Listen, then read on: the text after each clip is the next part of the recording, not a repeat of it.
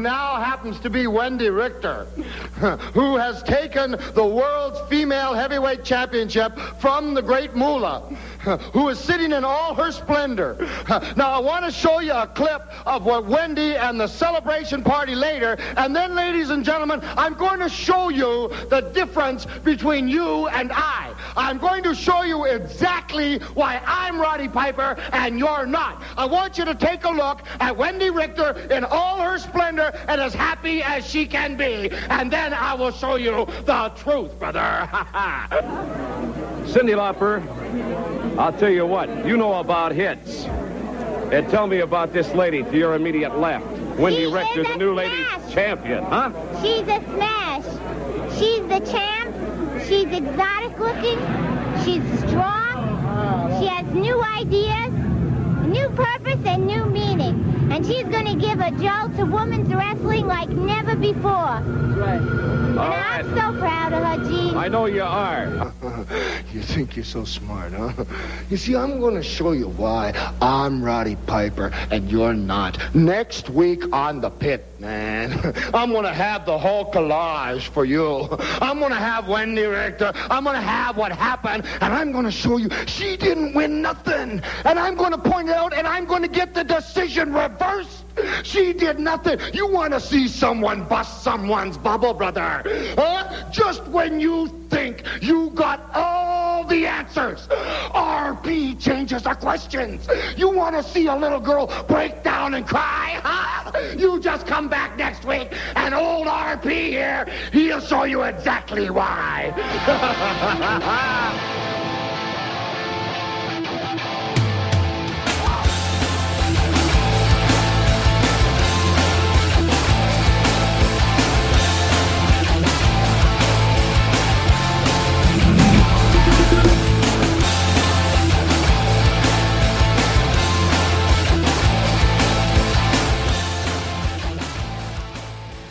Don, I think we're going to need a drop or a sound effect in the future for this. Uh-oh. I know where this is going. Because we have what we say on the Sportscasters, a fluid situation. A fluid situation with the podcast this week. We know that we will be having, after three things, a baseball guest. Do we know what baseball guest? Maybe not. And we know after the book club, we will be having a wrestling guest. Do we know which wrestling guest? I think so, but maybe not. Okay. So we have, as we say, a fluid situation today. I was thinking today before the podcast, because it was kind of a slow news week, relatively speaking. Yeah, very much so, yeah. And I'm like, I wonder if people would freak out. If it wouldn't be in my wheelhouse, but I'd be entertained by it. If you just came on and you had, like, Michael Fabiano and, like, these big-name guys and talk nothing but wrestling. Like, would that freak everybody out? Would they be mad? Like, where's the fantasy? Where's whatever? Well, because I said it. We talked for like 30 seconds on the Fabiano interview about wrestling, because he's a big mark. Yep. And I'm like, we have got to stop, because people are going to be pissed. I wonder if they would be. Yeah. There's a certain section I'm sure would not be. But. I always said it would be so cool, sort of the opposite of that, even though he'd never do it. You know, the most sought-after podcast guest in wrestling is CM Punk. You know, he did that one with his buddy. I don't know if you heard about it last year. He did this. They're actually getting sued, him and his buddy. By Vince? By the doctor that he blamed for a lot of the injuries that he says they missed. And, you know, then they were supposed to do a second one where he answered questions, and that kind of didn't happen exactly. So he's kind of the most sought-after guy, and I thought it'd be so funny if we could book him but talk only about the Blackhawks. Yeah, like, I just think that'd be the coolest thing if he came on and only talked about hockey and Chicago sports. And never once did we even act like he was a wrestler. Right. Yeah, that'd be good. So it's kind of the opposite of that. I would love it. It's probably never going to happen. It's definitely not going to happen today, so we might as well start with what we have. Season 5, episode 24, August 4th, 2015. We said the guests are kind of up in the air at this point. Last week we had a great show, I thought. Joe Poznansky and Michael Fabiano. We'll give you the links and information at the end. We're going to do a book club. We're going to do one last thing, and we'll get started now with three things. Let's play a game. All right. Count of 3. 1. Alrighty. I'll kick it off. 2, The oil patterns on a PBA lane are very, very difficult. 3. I might be able to beat Jamarcus Russell at quarterback. This is the funnest night ever! Did we just become best friends? Yep! Now let's move on to other business. All right, well, in the football news, that seems to always be news around this time of year. Guess which NFL running back I did for hear surgery? This. Yeah, 3 to 6 months, they say, too. It's one Arian Foster. What do you do with him now in fantasy? That was my first. I feel bad for Arian Foster. By all accounts, he seems like a nice dude. But my first thought was, is he even draftable? It's a groin issue, yeah, allegedly. Yeah, it might need surgery. 3 to 6 months. So if you get and of 3 course months, he's draftable, especially if you can stash. Yeah, he's just as draftable. How deep your benches are. Just as draftable as, say, Josh Gordon was last right, year. I mean, he's that kind of a game changer. Yep. I mean, everyone's draft now is going to be who's going to pull the trigger and when. Right? It's like the thing we talk about. Sometimes we're both guilty of trying to outsmart the league. Right? Someone's going to try to outsmart the league by drafting him way earlier than they should. And if he's out 6 months, they won't use him at all, really. Right. If he's out 6 months, I think he's undraftable. I mean, unless you're in a league that... But with something like a groin, they're not going to know whether it's 3 to 6 months until you get to that point. Right.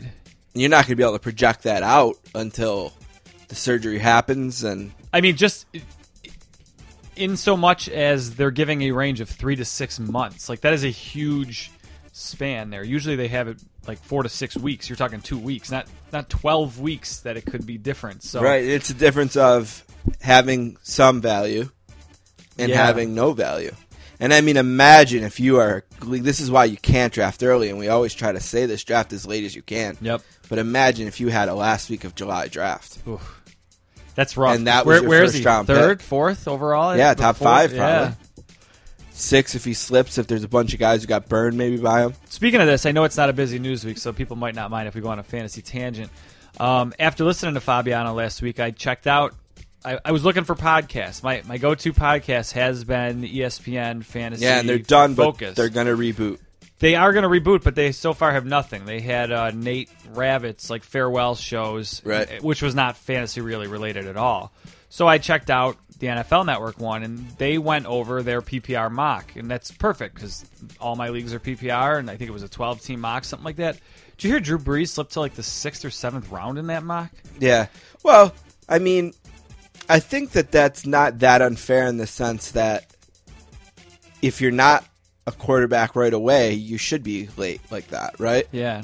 I was just surprised. I mean, do you ever want to take a quarterback in the 3rd round? I mean, it's usually like you want to take him in the 1st or you want to take him late. I don't, but I think Aaron Rodgers was taken in the 1st. And is there that much of... I mean, Breeze has a better chance to stay on the field than Rodgers, right? I mean, people just are in the mood. He's a very trendy, down bust guy this year. Granted, they even admitted on the podcast, this is an example of a bunch of experts being really, really cute. Oh, yeah. So, I mean, that's probably not where he falls to in real life. And he had 35-plus touchdowns and 4,900 yards passing last year. Yeah, I mean, they talk about Eddie Lacy as the potential number 1 overall pick because his floor is so low, or floor is so high. Like, he's probably not going to be the number 1 guy. He might not even win you many weeks by himself, but he's probably going to be super consistent. If anyone is a lock for 4,500 yards and 30-plus touchdowns... I know people think they're going to run more, and they will, but they ran a lot in 2009. Yeah. When they won the Super Bowl, they were exactly split in run-pass, and Breeze was a great fantasy quarterback in 2009. Since we're not going to do a fantasy segment today, how do you like C.J. Spiller this year? Oh, I love him, especially in a PPR. I think he's going to have 65 catches. Because I think he's a guy that people are really, really split on, but if he's used the way Sproles was used, he'll be a monster. That's absolutely the plan, by the way. Yeah, I would think so. I don't know what people don't like about him, if it's just the injuries, maybe. He's going to get 70 targets, probably. Yeah. I think I like him, and especially if he goes late. I don't know if... He's a great 3rd running back. In Buffalo, I don't know that it helps him or hurts him. Like, I don't know if people would be sour on Spiller because they've seen him here, or if they'll be real quick to pick him up thinking they're being sneaky. Assuming you don't go running back, he's probably the best 3rd running back you can get. mean, if you're going to squeeze running backs onto your team, you could probably draft 3 better ones. But if you're going to draft your third running back around when you would expect to, I think he's the best one in a PPR. Now, is he a guy like Shane Vereen where he has almost no value in a non-PPR? No. No, you think he's better? You'd rather have him than Shane Vereen? Yeah. Yeah, I think that's probably right, too. All right, that's all I had on fantasy. No, that's fine. That's good. I mean, we talked a little bit. Do we want to get into Brady much? No. I mean, that's going to go to court. We thought so. We figured it would, and I mean, like I said, if I'm Brady, I think he's probably guilty, but if I'm Brady, I fight it, try to get the year out of it, and then retire. It looks whatever. there's all kinds of foolishness with Aaron Hernandez and his trial. I'm not interested. No. He's going to jail forever and never coming back. Yeah, he's serving a number of life sentences. Yeah, I mean, right? it doesn't matter. Yeah. It sounds like Justin Blackmon is never going to play ever again. That's just too bad, right? I mean, why not? Yeah. What happened to him? I don't think I speak out of turn when I say I didn't see many Jags games. This is most people, but he had a monster fantasy year the one year with Josh Gordon, I think it was. This is a quote from his GM. I have not heard anything, and I guess I harbor a little bit of hope, but realistically, I think when you're away from the game for 2.5 years, what you were once is not what you probably will be. Your skills do erode, and especially if you're not staying in tip-top shape and you're not in football shape.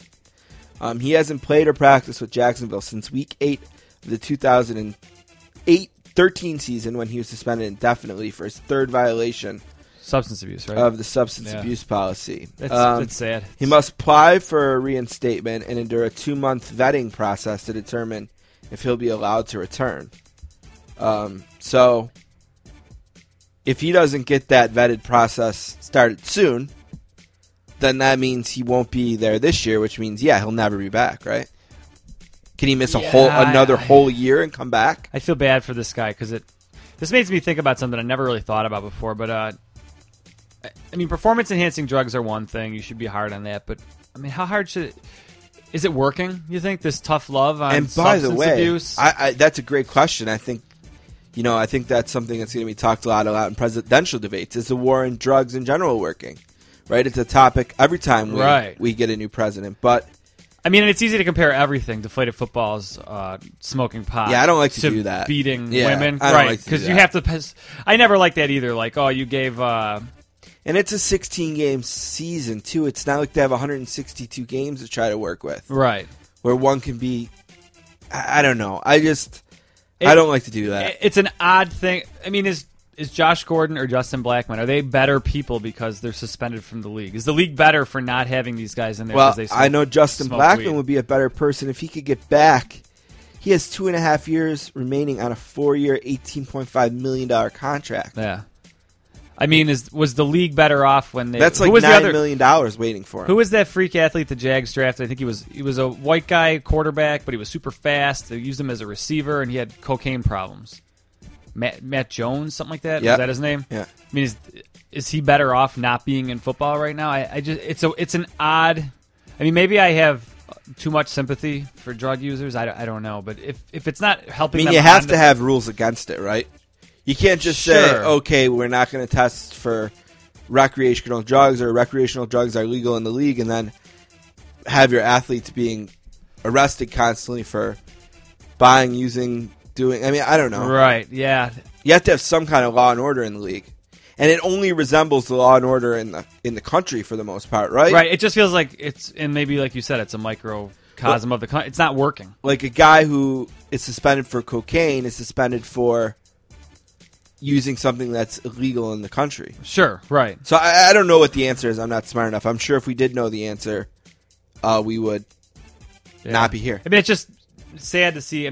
From a talent perspective, it's one thing. You're missing these guys that are talented. From a human perspective, Josh Gordon seemed to do everything right last year, leading up to the suspension. Got back, played football, and then immediately got suspended again. So, and at some point too, it's a bit of defiance on their part. You know, I don't know. How quick would they be to change the rules if this happened to Peyton Manning? Though they wouldn't. No, they didn't change it for Lawrence Taylor. Yeah, that's true. That's true. It's not working. I don't know what they're supposed to do. I don't know how much you can hold these guys' hands, but it just doesn't feel like it's working.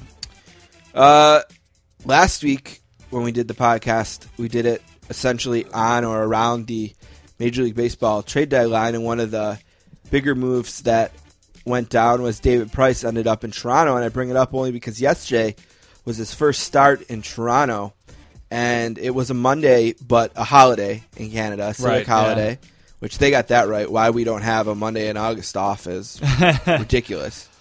And 40,000 plus in the Sky Dome, and he pitched 8 innings, double-digit strikeouts, just a great gem. And between him and Tulowitzki, the Jays are 55 and 52. They're still 5.5 games behind the Yankees, who are 59 and 45. But there's still plenty of time left, and of course there's 2 wild card spots as well. So it'll be interesting to see how the Jays. Yeah, and I heard they have something like finish this out, like 10 games with the Yankees still. They do have 9, I believe. 9. Yeah. So I mean, you could make it up all right there. Yep. So they'll have their chances. We talked a little bit about whether or not we wanted to play who's in first. You gave me one of them. We're not going to do that, but I am going to give you the opportunity to give me the 5 teams in each league that you think would be in the playoffs if the season ended today. So the Yankees are There's 1. 3 division winners, 2 wild cards in each league. The Yankees would be 1. Is Toronto currently in it? They would be, right? Just give me your 5 teams, and then I will let you know how you did there, buddy. The Yankees, Toronto, is Houston. I'm terrible with the divisions. It's all right. You're good. You got AL teams so far. Okay. So you got... the Mets would be one of them in the NL. Okay, let's try to do one at a time. I know, I'm blanking. Oh, I'm so bad at this. All right, well, clearly Don is not going to be able to do it. No. That was an interesting game, but apparently he doesn't even know what league teams are in. You would have the Yankees out of the AL East, the Royals. The Royals. The AL Central is just one I can't believe you don't get. I know. 8.5 game lead, a huge lead there. Wow. Houston, you had that one. I did have that one. They still have a 3-game lead on the Angels. The wild card in the American League right now would be the Angels, who have a 2-game lead. And then get this. There is 3 teams tied for that next one. Baltimore, Minnesota, Toronto. And then there are 3 teams within 3 games of them. Wow. That's amazing. You know what? I'm obviously not a baseball guy, but it does always amaze me with 162 games how often it comes down to like the final week or even like a 1-game playoff. Now in the National League, we have the Mets. The Mets. 1 game up on the Nats. Dodgers? We have the Dodgers 3 games up on the Giants. And we have who's been the best team in baseball for the last 10 years. The National League. I'm going to say one of the... I have 2 guesses. I'm going to be wrong about it. The Giants. No. Cardinals. Yes. Okay. And then we have the Pirates, 4 games up on the first wild card. And the Cubs sneaking in. Wow. Half a game ahead of the Giants. That'd be fun. Not as many teams in it. The Nationals are 3 back. Then it drops to 6. So it's not as close in the National League. But there's more... It's more parity in the AL, more top-heavy in the Sure. NL. It'd be cool if the Cubs and Toronto could make it in. Last thing I want to talk about real quick was, did you hear anything today about the deal between Major League Baseball and the National Hockey League? No. A really cool thing, which is I think is going to be great for hockey fans, and I think good for the league. The league and Major League Baseball today announced a deal to give control of apps, the website, team websites, and the network, which is the big thing, to the Major League Baseball media company. Okay. So it's going to be great for hockey fans. Let me read you a few things right from the deal here. I have my source is SI.com. So it's a 6-year partnership with MLB Advanced Media. It's worth $1.2 billion to the league, which is a nice haul for them. Anytime billions is involved in the NHL, especially only 6 years, right?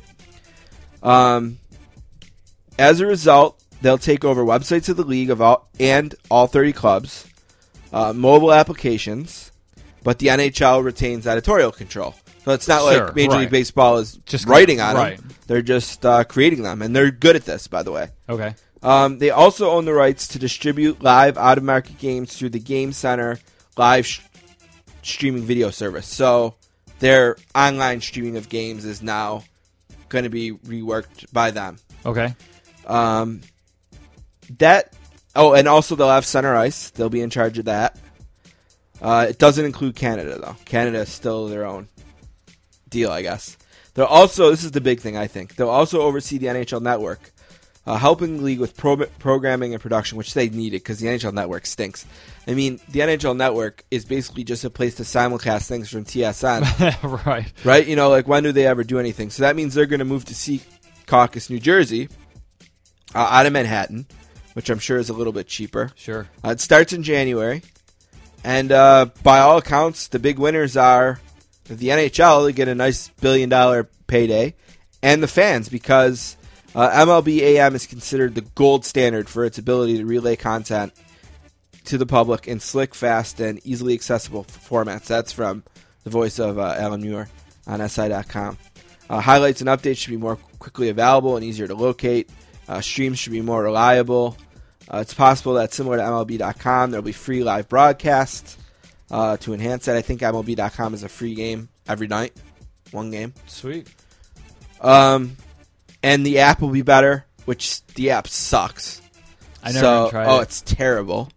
So I'll be happy if they're streaming video changes and nothing else, because they use some sort of weird player that just was never like overly mobile friendly. And I mean, MLBAM is Advanced Media is a really great company from what I've heard. They were kind of the ones behind with US State Today, behind Sports on Earth.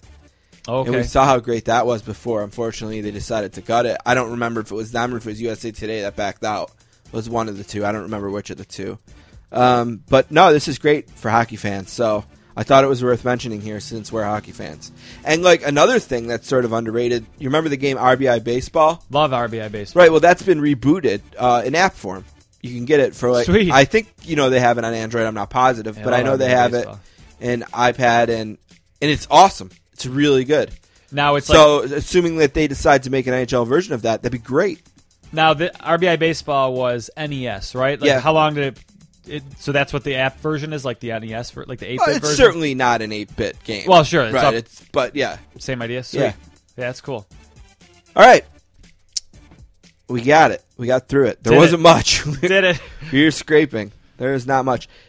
And of course, like, this is the first full week that NFL camps have been available, and we talked almost not at all about anything that actually happened in that camps, because I mean, league, unlike, and of course, there's not going to be much the first week. They're stretching. They're barely in pads. Right. Not Arian much has Foster happened. was the news. We did get to Arian Foster. That was the big thing, but I mean, there's beat reporters that are going to do that better for your team. Way better. I mean, what are we going to? And we'll get them on when we can too. Sure. We love hearing from beat reporters. Yep. Next week, by the way, I'm sure I'll mention this again, is Ian Rappaport week. Cool. And he's touring the camps right now. Okay. So we'll get to him next week, and we'll get some firsthand knowledge from Ian at several camps. So that's great. We love talking to Ian every year. Yeah. All right. We'll take a break, and we'll come right back with guest number 1.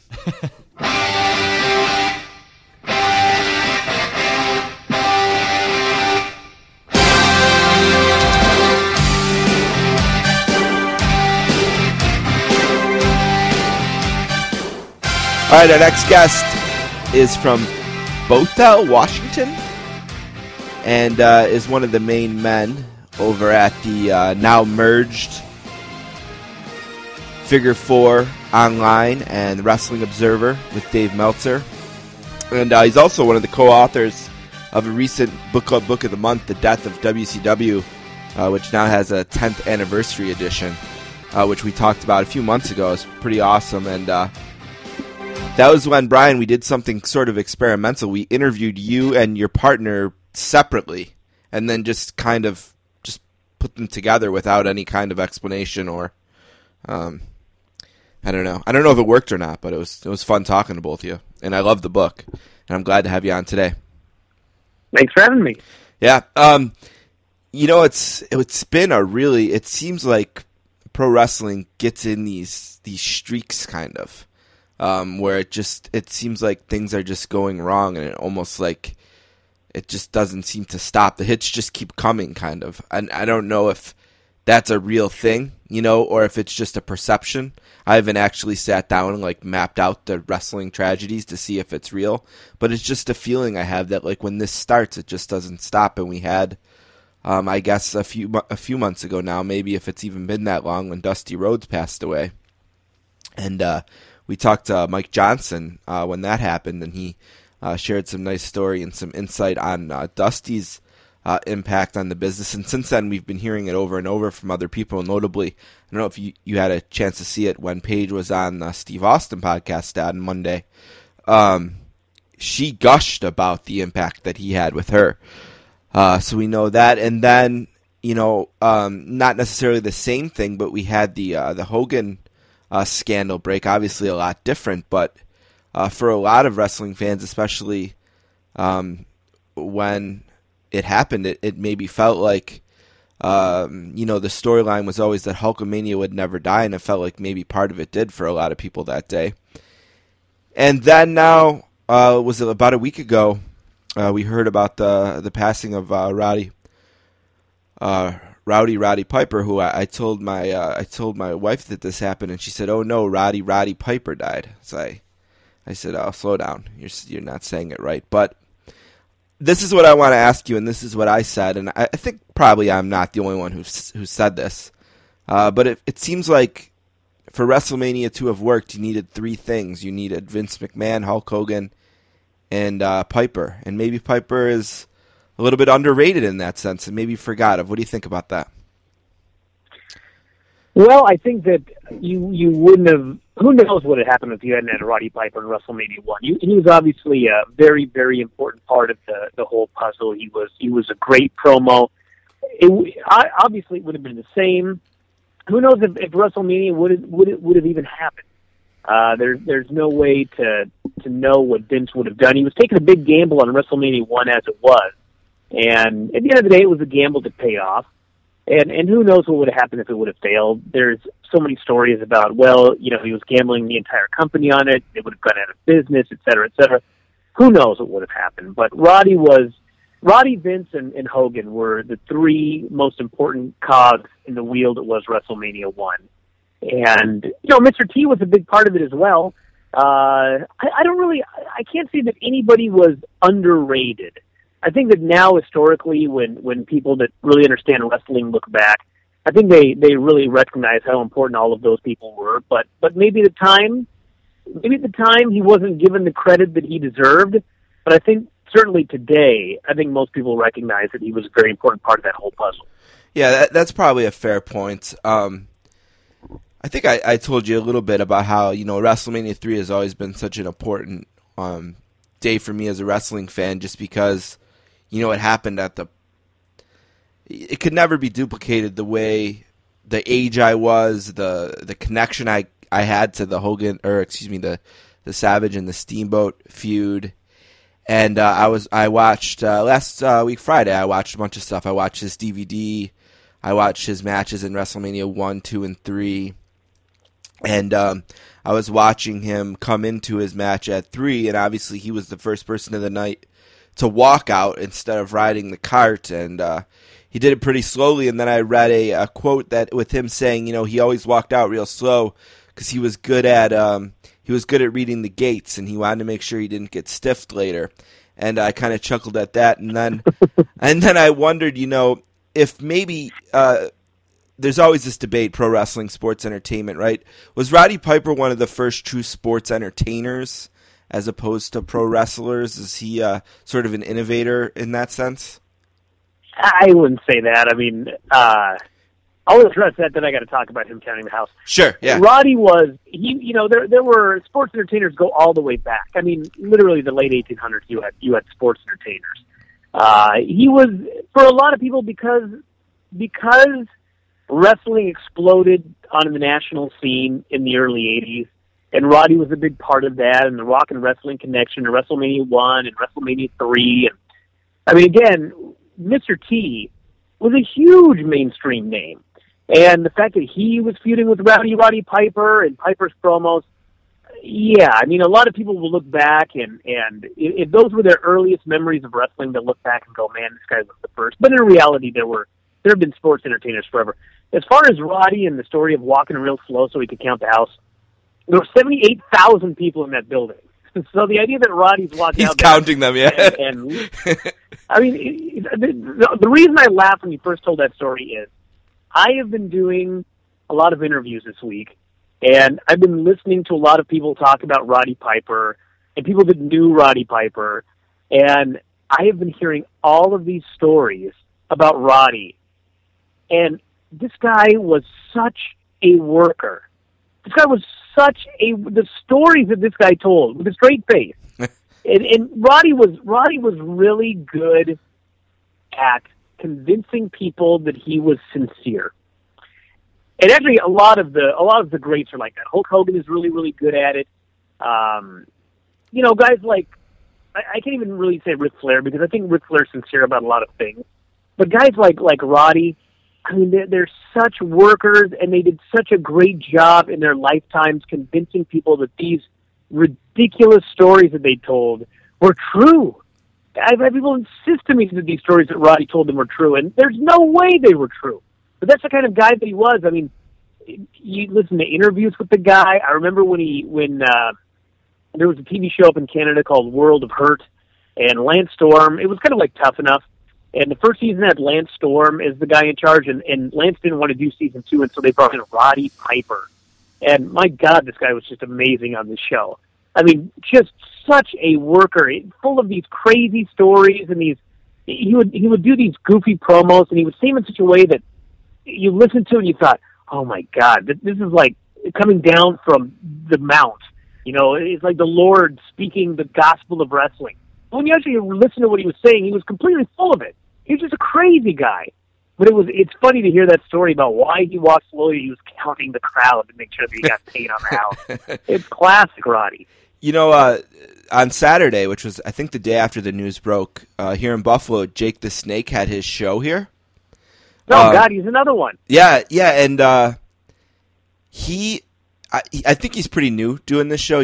I don't think he's been doing it long, and you could tell he's kind of getting his feet under him with it. But the story that he told about Piper, I don't know if he's told this before. I'm sure he has.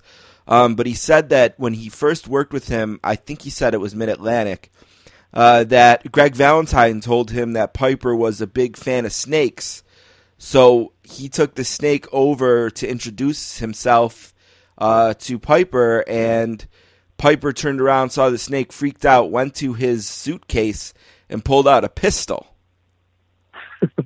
And I was just sitting there thinking, well, if it's true, boy, it sure does play up the idea that this guy was just a crazy, a controlled crazy person. And if it's not true, boy, it's a good story for your show there, Jake. I don't know if you think if you'd heard that before or not, but Well, listen, I can tell you that he was a controlled crazy person. I mean, yeah, that works. That fits, right. It's sad to see guys like Roddy Piper and Dusty Rhodes. And, I mean, Hulk Hogan didn't pass away, but his career is pretty much, on death's door at the moment. Mm-hmm. Who knows where it'll be? But it's funny. It's funny hearing the stories about. I mean, Dusty told all these crazy stories, and Hogan's had a lifetime of telling crazy stories. There was actually, I was just reading in the Gawker deposition for his sex tape. They're deposing him, and they asked him like 4 questions, like, "Are you known for telling the truth?" And he says, "Yes, brother." And they said, "Are you known?" But anyway, eventually they get to, "So you always tell it like it is?" And Hogan just flat says, "I don't know about that one." It's total Hulk Hogan. Like all of these guys. It's almost like the old folklorists. I mean, this is nothing new. It's not even anything specific to wrestling. I mean, I don't know if it was Mark Twain or whoever it was. It was always about, who cares about the truth as long as it's a good story? And it's exactly all of these old workers. It's the same thing. Is it a good story? And if it's a good story, well, who cares if it's true? This is wrestling. It's a work. And guys like Hogan and Dusty and Piper. I mean, these guys getting out of it really is. I'm only 40, but I've seen wrestling change a lot, and I don't want to sound like the old guy that's going, oh man, it ain't like what it used to be. But listen, it is not like what it used to be, because this generation of guys like Piper and Dusty, these guys are gone, and the new generation coming up today, it's just a different breed of wrestler. Right. I mean, they're just different. This is not a world where everything is a work and everything is about trying to screw somebody over or I mean, you're always going to have a little bit of that in wrestling, but it's so different now than it was when these guys. I mean, you'd never have a guy as crazy as Roddy Piper like in a headline position today because he'd be too crazy. He'd be too much of a. I mean, they get upset over you go out in the ring and you say the word belt and you're probably going to get yelled at when you come backstage.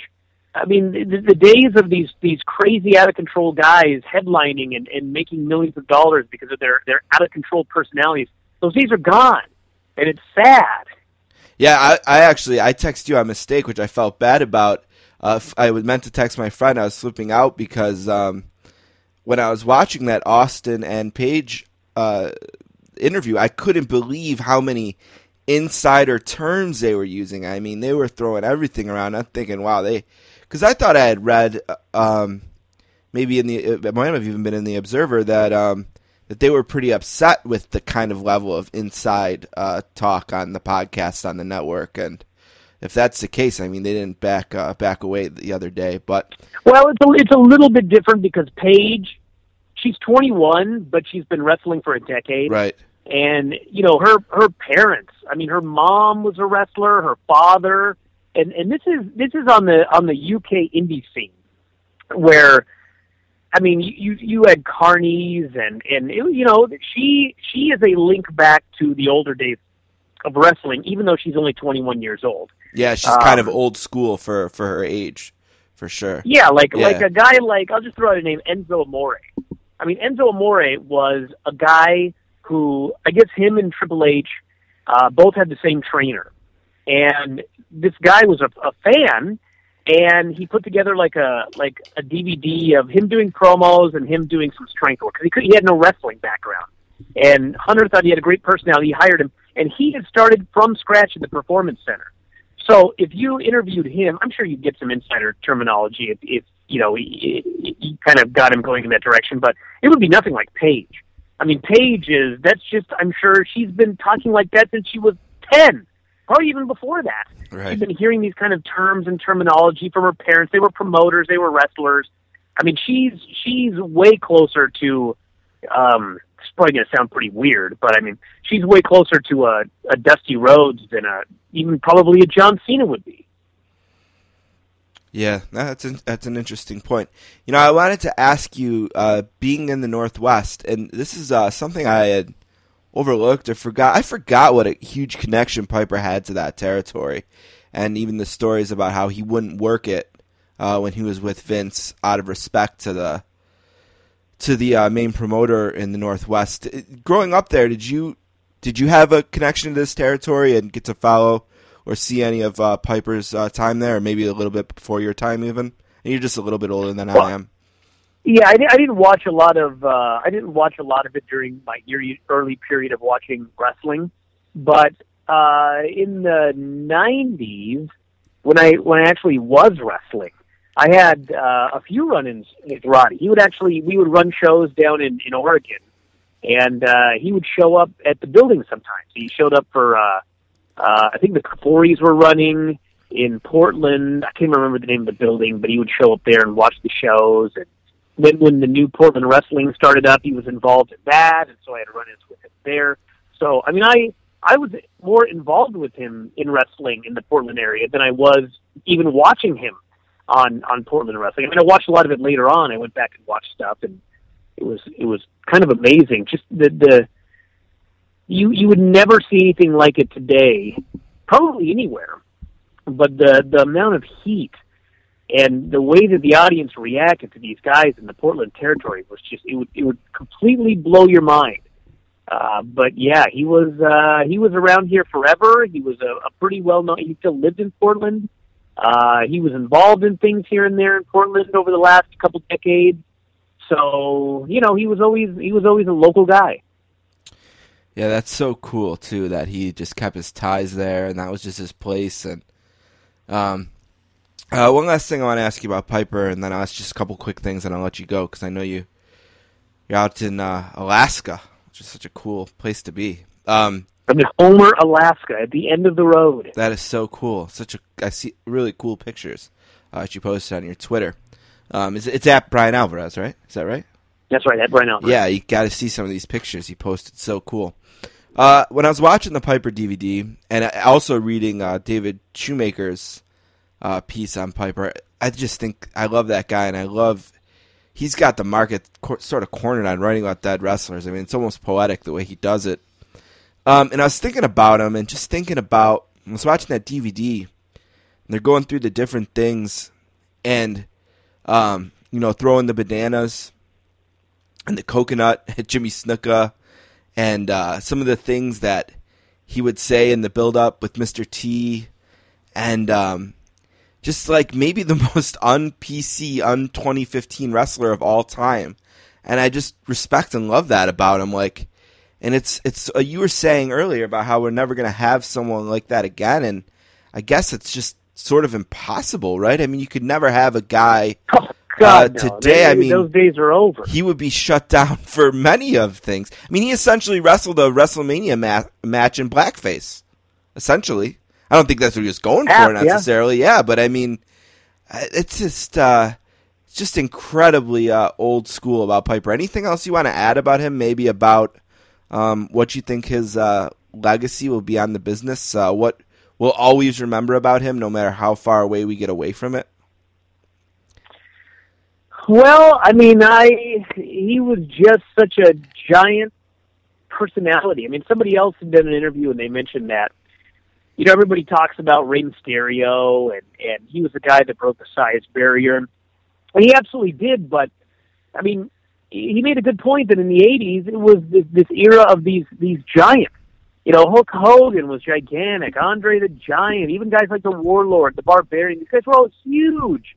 And then you had Roddy Piper, who, don't get me wrong, Roddy was not a small guy, and Roddy had a pretty good physique, but he was nowhere near the size of some of these monsters, and he found a way through his personality and his promos and the ability to try to portray a larger-than-life crazy character to break through and be a real-life big-time main eventer.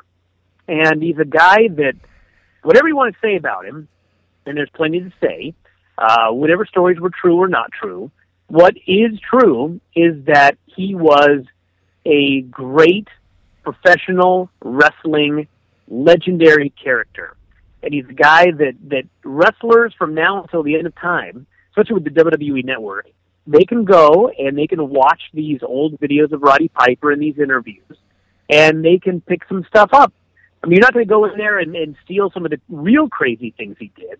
But look at the guy. Look at the way that he did the promos, the way he was poised, his charisma, his self-confidence. All of this stuff can help anybody who wants to be a pro wrestler from now until the end, no matter what wrestling becomes. I mean, you can look at pro wrestling, MMA, boxing, the entertainment world. You've got to be a larger-than-life character to be a star. And Roddy Piper, if you can capture even a little bit of his craziness, you can learn how to be a star. And so he'll always have that, and people will always have those videos to go back and watch. The Sportscasters are here with Bryan Alvarez from the Wrestling Observer and Figure 4 Online, the author of Death of WCW, and we mentioned that. He's on Twitter. He's at Bryan, Bryan Alvarez. Just a couple real quick things, and I'll let you go. I think maybe I don't think there's much money in it, but maybe the coolest job right now in wrestling might be vetting the stories that Jake the Snake is telling on this tour, or stand up or story show. I don't know. I checked it out, and I know he's in Canada now, and it's going on, and it's pretty crazy. What do you think as kind of a guy who's wrestled, a guy who's been working in the business a lot? What do you think about? I don't want to sound too dorky asking this. I want to try to find the right way to say it. But when you think about kayfabe and protecting the business and how important that once was, and when you think about people like Mick Foley and JR does this, and all the wrestling podcasts that are around, and by wrestlers, not just like the awesome work that you guys do, or a PW Insider, or whoever. What do you think about the way the culture of sharing things about wrestling has evolved to? Are you okay with it? Do you wish it wasn't that way? Am I even asking a question? I'm not sure. What do you think? The only problem I have with any of it is if you want to talk about guys' real names and you want to talk about the inner workings of a match and you want to talk about or you want to show Tamiya Snuka splashing some girls and they not sell it even though they're not trained wrestlers, I honest to God don't care what you do as long as it's not on the show. To me, wrestling is just like a TV show. It's just like a movie. Every actor, take any crazy character that somebody's portrayed in a movie, and all of a sudden you see that guy, that actor, on The Tonight Show or whatever he's on, and he's out of character and he's talking about the movie. Who cares? No big deal. Right. In fact, every time a movie comes out, the actors go on all of the talk shows, they do all of their interviews out of character, and they tell you why you need to go see the movie. It's not going to hurt. It's never hurt the film industry. It's never going to. If anything, it helps. However, in the middle of the movie, you never see something that takes you out of the movie, ever. And if you do, the movie sucks. The same thing should be done in wrestling. Wrestling is like a television show. Vince even says, we're making movies. If you're making movies, there should never be a moment where you alert the audience that this is all fake, that this is all goofy, that you shouldn't take this seriously. It takes you out of your enjoyment of pretending it's real. The days of anybody in their right mind thinking that any of this is real are long gone.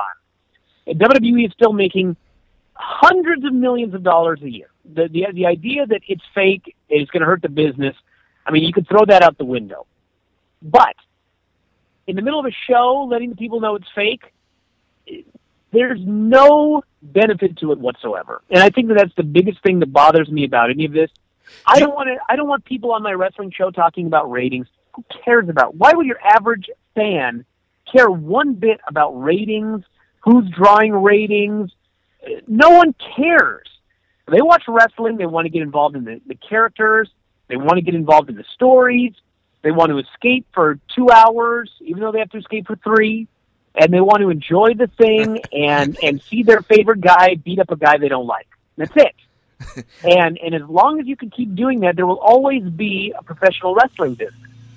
But the quickest way to drive off fans and to make fans think that this is stupid and not worth investing in is when you do things in the middle of the show that make them feel stupid, that take them out of their enjoyment of watching the product. We see it all the time in wrestling. That bugs me. Everything else, shoot interviews, Steve Austin podcast, all of these shows on the network after the show is over. I don't care. But on your television shows and your pay-per-views, pretend it's real. That's it. That's a hilarious line, by the way, that they're looking to escape for 2, but they have to for 3. Do you mean as well, like, does it bother you that, like, when Cena took that nose bump, that the doctor keeps coming in the middle, or can they do that and still? That's great. That's good too, right? Because it's sort of like, if this were a real sporting event, right? Of course they would check his John nose. Cena had his face destroyed like that. They had the doctor in there doing that exact same thing. Right? Yeah, absolutely. Are you, relatively speaking, are you excited for SummerSlam? You think that they're going to put? I know there's still only technically one match announced, but when we see what they're building to, it feels pretty good to me. I don't know. You on the same page or no? I think it's going to be a pretty good show. Yeah, I mean, one of the big things about WWE is because the business has changed, I feel like I've seen the same matches 9 million times. And at least The Undertaker and Brock Lesnar is a match we haven't seen for a year and a half. It's something brand new. And, the John Cena, Seth Rollins deal, title versus title, I mean, my gut tells me we're not going to see a finish. But it is still one champion who's the main champion, and a secondary champion who's actually been pushed harder than the main champion. So you've got something intriguing there. I think that the idea of making SummerSlam like a mid-year WrestleMania is a good idea. Mm-hmm. I think that, with 4 hours, they got plenty of time to take their time. And I wish I could see all of we will be able to see the TakeOver thing, but that's pretty cool on the weekend. I'm more excited for this than any show since Mania. Yeah. So I think that they're moving in the right direction. And they should. They're using the whole arena for the NXT show, and it sounds like they're going to fill it. And they should have great crowds in Brooklyn, and they're doing Raw in Brooklyn too the next night, right? All three things. That's right. Yeah, right there. All three in the Barclays Center. Yeah, that should be really cool. And I am definitely a Cena mark. There's no doubt about it. And I know people don't like him. There's the split. But I think he's been the wrestler of the year so far. At least, maybe there's someone better in Japan. I'll admit I'm not a big indie or Japan guy or anything like that. I was born in the Northeast, and I was pretty much a WWF loyalist my whole life. But I just think he's had maybe the best year of his career, at least the best one that I've followed. And I guess I'll ask you this, the last thing. He's one title reign behind what they acknowledge as the most. I think he's at 15. I think they acknowledge 16 as the most. Do you think he gets 2 more before he's done? Do you think that that's a particular goal or something that, like, when they give that up, that he would be the guy that they would want to do it for? Or is that not even anything anyone's thinking about but people like me for no reason? Well, I think that based on the way that they've been pushing him, he's been moved down the card. He was the U.S. champion. They were going to make Roman Reigns the new John Cena. Based on everything that they've done, I don't know if the idea was ever for him to break the record. I think in their mind he was going to be 15 times. Maybe down the road, with the right circumstance, he ties the supposed record of Ric Flair. Now that Roman Reigns is not taken off, and they don't have anybody to replace John Cena right now, and here he is back in the main event at SummerSlam, and who knows, he may even win and become the champion. My guess is that unless they get Roman Reigns going or somebody else, inevitably he probably is going to break that record, which I don't think was their intention in the first place. Hunter, obviously, a big Ric Flair fan, and he's got more power than ever. I don't know if he wants to break Flair's record, but there were people that argued forever nobody should break the Undertaker's streak. One day Vince decided streak's ending. Right. So there's no way of knowing how people are going to think, what their ideas are down the road. The fact that he's at 15, the fact that they don't have a new John Cena, the fact that he's only 38 years old, it seems inevitable that he's going to break the record. But who knows? Yeah, it's almost like we felt this way about Tiger Woods in 2009, and then his wife chased him out of the house with a golf club, and then it just never happened. It's going to happen with John Cena. Right, so maybe Nikki Bella will chase him out of the house with a golf club, and we will never get that 16th reign. But I think he's had a great year, and I think that I wonder if, oddly, I always thought that the one great thing about him was that he seemed to love wrestling the most out of anyone that's worked on top. And maybe that's not fair to Austin. Maybe he loved it this much. I don't know that I believe Hogan did, and The Rock certainly didn't have a problem even for movies and stuff. But he seems to have really like maybe going into WrestleMania, the plan was let's put the mid-card belts on Bryan and Cena and see if they could elevate them, and he's sure to take that challenge and elevate them.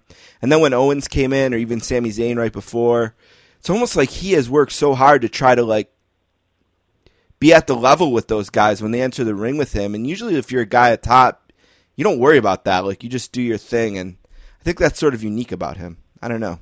Maybe I'm too big of a mark for Cena, though, maybe. I'd be willing to admit that. I think all those names loved wrestling. Everybody gets on The Rock, but here's the deal with The Rock. Yes, he left to make movies because he liked making movies, and he had the opportunity to make a ridiculous amount of money. And everybody listening to this right now, no matter what they do with their job, they have something else they love in life. And if somebody offered them a ridiculous amount of money to go do that, I guarantee they'd do it. And Rock, having made all that money, this guy never had to come back. And Rock always goes out of his way to find some way to come back, even though he doesn't have to, he doesn't need to. He certainly doesn't need the money. He certainly doesn't need the fame, but he always comes back. And a lot of guys wouldn't do that. So I'm pretty sure that guy loves wrestling an awful lot as well. Yeah, that's a great point. And he is always there. He's got a mainstream media buzz all the time, and he will always use that to protect wrestling and to say good things when he's asked about it. So you're right about that. No, that's unfair of me to say that. Listen, Bryan, thank you so much. It's already more time than I asked for, and I want you to go enjoy your vacation more than talk to me. A great book that you have to read is The Death of WCW, and just a few months ago they released a 10-year anniversary collection. It's a beautiful hardcover book, or you can even get a ebook version. Is out there as well. R.D. Reynolds and Bryan Alvarez wrote this book. It's amazing. We talked about the Twitter. It's at Bryan Alvarez with a Y. Sort of like Daniel Bryan, same spelling there. You can go to WrestlingObserver.com, or you can type in WOnline.com as well to get the Wrestling Observer and Figure 4 Online. And for those who aren't big wrestling people or looking to learn more, this is the spot for the info. Best reputation and great MMA stuff as well. Anything else you want to let everyone know about where to find what you do or anything like that? That's pretty much it. Just the website, WrestlingObserver.com. I do a million radio shows, and links to all of them are right there on the front page. Pretty much everything that you need is on the front page of WrestlingObserver.com. So head up there and check it out. Thanks so much, Bryan. I appreciate this. All right, thanks so much.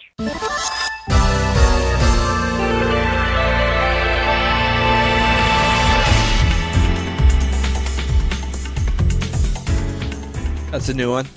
Yeah, Final Fantasy, that's X2. Oh, all right. You know that I've never played 1 second of a Final Fantasy game? I haven't either, and I'm not like it's an RPG. I'm not like an RPG hater or anything. I haven't played any of them. NES or otherwise. All right, well, I want to thank our first guest. That was good, wasn't it, Don? Great. I like that. Real quick book club update. Last week on the podcast, Season 5, Episode 23. You can find it on our website. We should give this now. We'll give it at the end, too. But all right. So we're talking about it. You can find it on our website, www.sports-casters.com, on iTunes by searching the Sportscasters, and, of course, Stitcher and all of the other pod-catching apps. And we always say if you need help seeing the podcast somewhere where you're not for some reason, email us at sportscasters@gmail.com. We'll see if we can help you. I'm thinking that but it's we've done good in that yeah, regard because we've been saying that for a while. And there was a time where people would tell us, and we did fix it. So. The Secret of Golf, the story of Tom Watson and Jack Nicklaus, is a book by Joe Posnanski that we talked about with Joe Posnanski last week on the podcast, Season 5, Episode 23. And it was great. We've talked a little bit about recently, and I don't mind rehashing it just because it's a short segment anyway, about the interesting history that this podcast has with Joe Posnanski. I mean, he's one of the biggest writers in the first season. Episode 6 he was on, right? Which is nuts. He had no business being here. Jeff Passan had no business being here at 1. He had no business in 6. And Butcher Gross was like 3. And I mean, it was silly at first, right? Deitch was really early. Mm-hmm. And then, with his Paterno book and the Wertheim comments and the heat between those two for it, and finally getting him on, and now this is his book after that, The Secret of Golf, the story of Tom Watson and Jack Nicklaus by Joe Posnanski. Check it out, and of course check out our interview with him last week. Mm-hmm. The other book is The Best Team Money Can Buy, the Los Angeles Dodgers' wild struggle to build a baseball powerhouse. I love this book. I would say it is the early leader in the clubhouse for Book Club Book of the Year last year. Oh, and we should announce that we decided the fourth winner of the Book Club Book of the Year was, of course, Console Wars. Sweet. We were thinking that we should do that, and we did. So what do we have? Sweetness was the first winner by Jeff Perlman. Then we had A Dream Team by Jack McCullen. Then we had The Squared Circle by David Shoemaker. Okay. And now we have Console Wars by Blake J. Harris. And Blake will be with us soon to discuss the documentary version of that book. We just want to become friends with Seth Rogen. Yeah. And if not, we'll be glad to be friends with Blake. Because he's an author that the show has gotten very close to. Yeah, he's been great. And he's really appreciated what we've done, and we've appreciated him. And he's a big Mets guy. He's got to be pumped about the excitement going on in Queens with them. But The Best Team Money Can Buy is a book by Molly Knight, and I think she's going to be on next week in the Ian Rappaport. Yeah, I've seen a lot of correspondence on She's everywhere, Twitter. for sure, and we've been talking with her, and the book is great, and I'd encourage you to read it, and Molly will be on, I think, next week. Two other really quick things I wanted to mention. One is one of the books that we'll be doing next month for sure is a book by a really great friend of the podcast, someone who's actually been one of the hosts before. And that's Adam Lazarus has a new book out. It's about the Redskins. I think it's actually called Hail to the Redskins. And it's about the 80s to early 90s version of the team. And I told him, even if the book sucks, I look forward to talking to you about Angela Rippon. Does he touch on the Redskins' name at all? Do you know? I'm positive he would. Must, right? Yeah. So I just actually got a PDF of that. Cool. So I'm going to start looking at it. And hard copy books are coming. I'm sure we'll have a copy probably signed by Adam to give out. And that will be one next month. And then the other one that I just talked to the author yesterday, and I'm going to email his publicist. I don't know if you've seen any of these, these articles on Facebook where it's like, you won't believe what this person said. Like clickbait. Yeah. Yep. Well, I don't know if you noticed, but there's been all these Alice in Chains ones lately. No. Like, Courtney Love talked to Lane Staley about Kurt Cobain not being a suicide, or Lane Staley's mom said this, or there's been all these Alice in Chains ones. Okay. And the reason is because there's a book out. It got released yesterday called The Untold Story of Alice in Chains. And it looks sick. And when I heard The Untold Story of Alice in Chains, I said, yes, their story is not told. Like of all the Seattle bands, the four of them, I feel like I know the least about Alice in Chains. Yeah, that's probably right, yeah. So I reached out to him, and I think it'll be super fun next month if we are reading an Alice in Chains book and then ultimately doing like a 25-minute interview with an author about Alice in Chains on the podcast. So, do you know the author at all? Or familiar with anything else he's done? I don't know his work. No, his name is David D. Sola. I'm looking at his Twitter right now. He's at David DESOLA on Twitter. Alice in Chains, The Untold Story is the official name of the book. Okay, here he's a writer, journalist at Tufts University. He's a Georgetown alum and the author of this book. He's out of Los Angeles. DavidDSola.com. All right. And I talked to him yesterday, and he said reach out to his publicist. So I'm doing that. That'd be fun. I'd be into that. Yeah, that might be one you'd even read. Oh, yeah. All right, we're going to take a break and come back with another sick guest.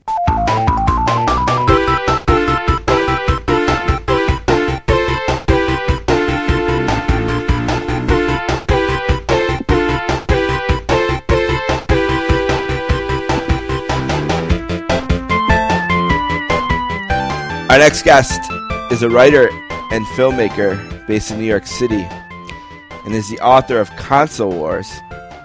It's a book club book of the month last year. And we're featuring it again this year as it was just released on paperback. There's a documentary film in the works. And this guy's making his second appearance on the podcast today. Warren Sportscasters, welcome to Blake Harris. What's going on, Blake? Thank you for having me back. That's an honor in itself. I appreciate it. Yeah, no, we really appreciate it. You know what? I was just about to tell you this. I said I should tell him on the air is we feature a book or two or three a month, and we've been doing this since 2011. And a lot of times we'll feature a book, and it will come out in paperback, like in this case. And we really like the author, really like the book, so we'll say, hey, you want to do this again? And most of the time they say yes. And it's mixed sometimes. Sometimes people are like, we did that already. It's tougher to get up as much interest.